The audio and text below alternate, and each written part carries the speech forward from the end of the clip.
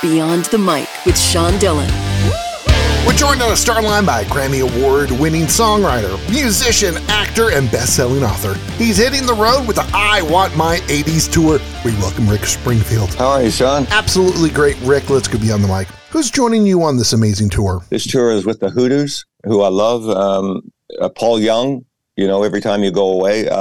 Tommy Two-Tone, and occasionally the Tubes and John Waite are joining us, and we start August 4th. It's great to go out on tour with people that have the same passion that you have for music.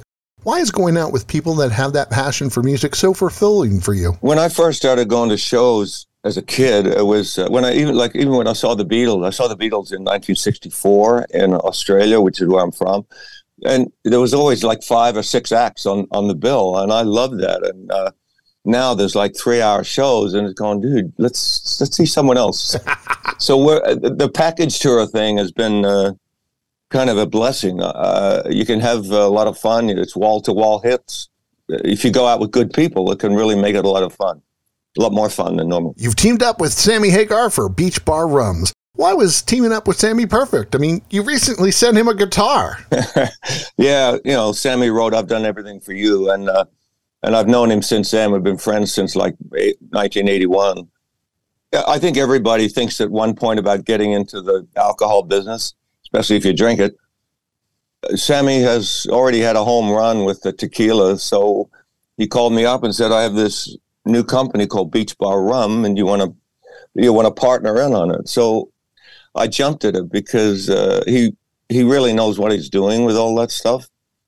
He doesn't just slap his name on it. He does research. He helps formulate the drinks, and it's been a lot of fun. We've done some shows together because of it, and I did something here in LA yesterday with it, and we were promoting it. So it's a natural promotion. Music and drinking kind of go together. You've played almost everything on your new album, Automatic, and there are some secrets hidden in for your late engineer, Matty. How did he touch your life? He was, Matty Spindell was my friend for 25 years. He worked as the engineer here in my studio, and he was front of house and tour manager on the road. So I spent more time with him than my wife.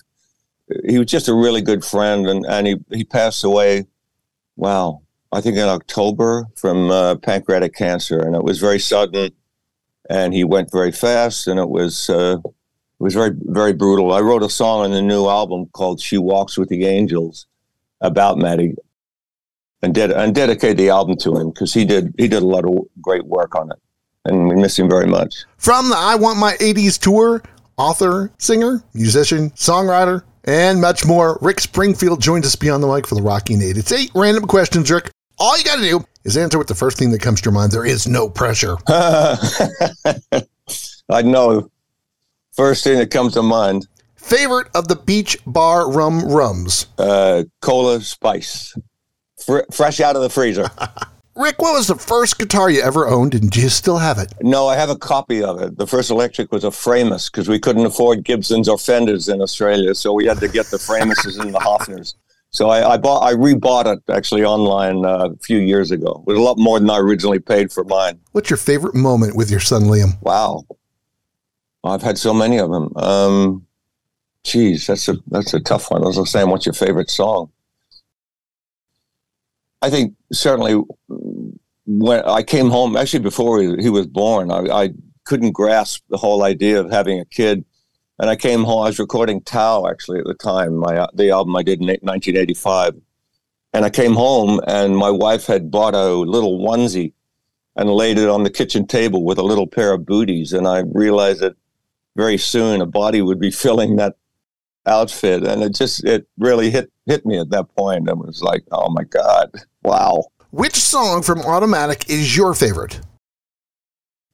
Wow. Not the label's favorite, yours. I think Automatic because I dreamt that song.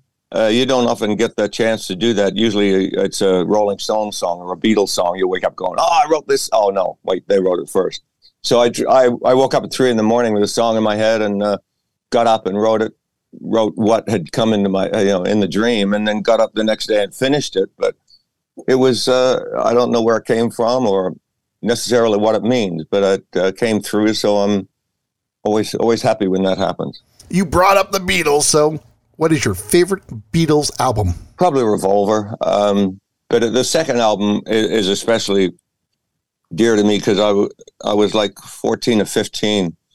And I remember going to a local house party and they had the new record and they put it on and it was like aliens had landed.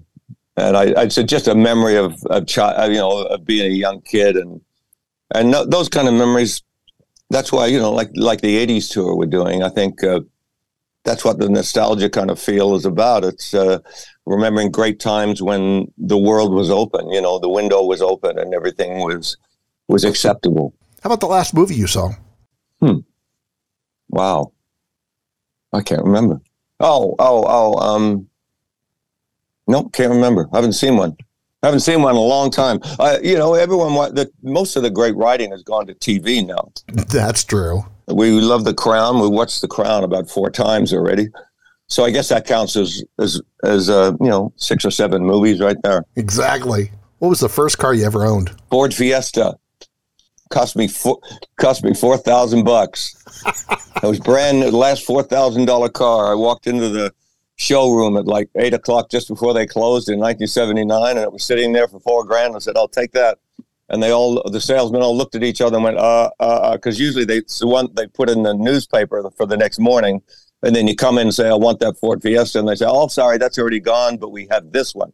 And then they sell that one to their brother or their sister-in-law. So they had to sell it to me. So it was the last, like I said, the last $4,000 car. How do you drink your coffee? My wife makes an amazing coffee. I have one right here. So if you're on Zoom, there it is. It's almond milk, and she makes it with Nespresso and all that kind of stuff. I don't really know how to do it. She's a genius. It's time for One Big Question with Rick Springfield Beyond the Mic. Rick, in a recent chat, you talked about the challenges of getting your new music on the air.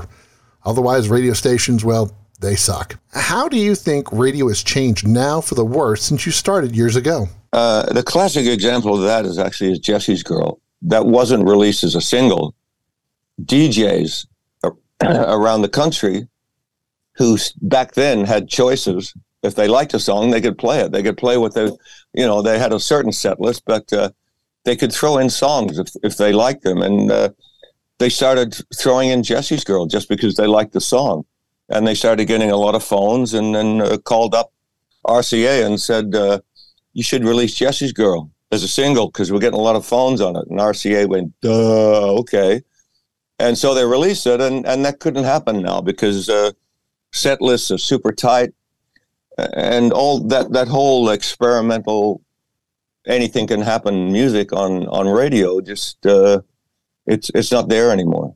On AM radio, pop radio. He loves cola, spice, rum out of the freezer, drinks his coffee with almond milk, and wants you to hear his album, Automatic. Rick Springfield, out on tour now. Thanks for taking the time to talk with us today. Thanks, Sean. That doesn't really sum me up, but okay. Have to make it interesting, and that, my friends, is a Beyond the Mic shortcut. If you're enjoying these conversations, please check out another Beyond the Mic episode to find more actors, artists, and people you need to know. We'd also appreciate a like and subscribe on the Good Pods app.